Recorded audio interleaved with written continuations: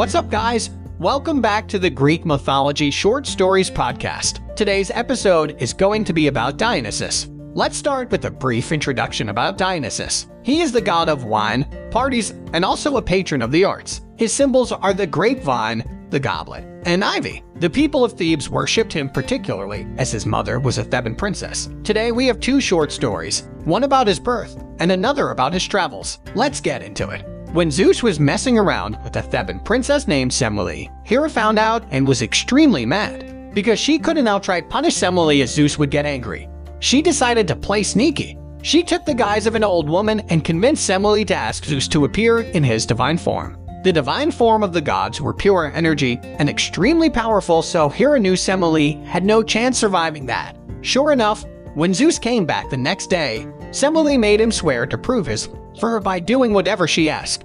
Zeus promised, and sure enough, Semele asked him to appear in all his divine glory. Zeus was very worried, as he also knew mortals could not stand the form, but he had a bit of confidence as Semele was the daughter of Cadmus, the demigod founder of Thebes we mentioned in previous episodes. Anyway, when Zeus's disguise burned away and he became pure energy, Semele was vaporized on the spot, leaving her unborn baby floating in midair. Because of the god's quick reaction, he caught the baby and fitted the baby in his thigh, allowing healthy development till the child was fully grown. That baby would later become Dionysus. Our next short story is about the god's travels. When Dionysus grew up, he discovered the culture of the vine and how to have extract its juice. Even though he was harmless and kind, Hera struck him with madness and made him wander around the earth. When he arrived in Phrygia, a goddess cured him and taught him her religious acts. Dionysus then set out through Asia teaching people how to make wine. His most famous trip was to India, which took a few years. There's also a tale about when he was captured by pirates. Dionysus was hoping for a ride to somewhere, but the pirates believed he was the son of a wealthy family, so they decided to kidnap him.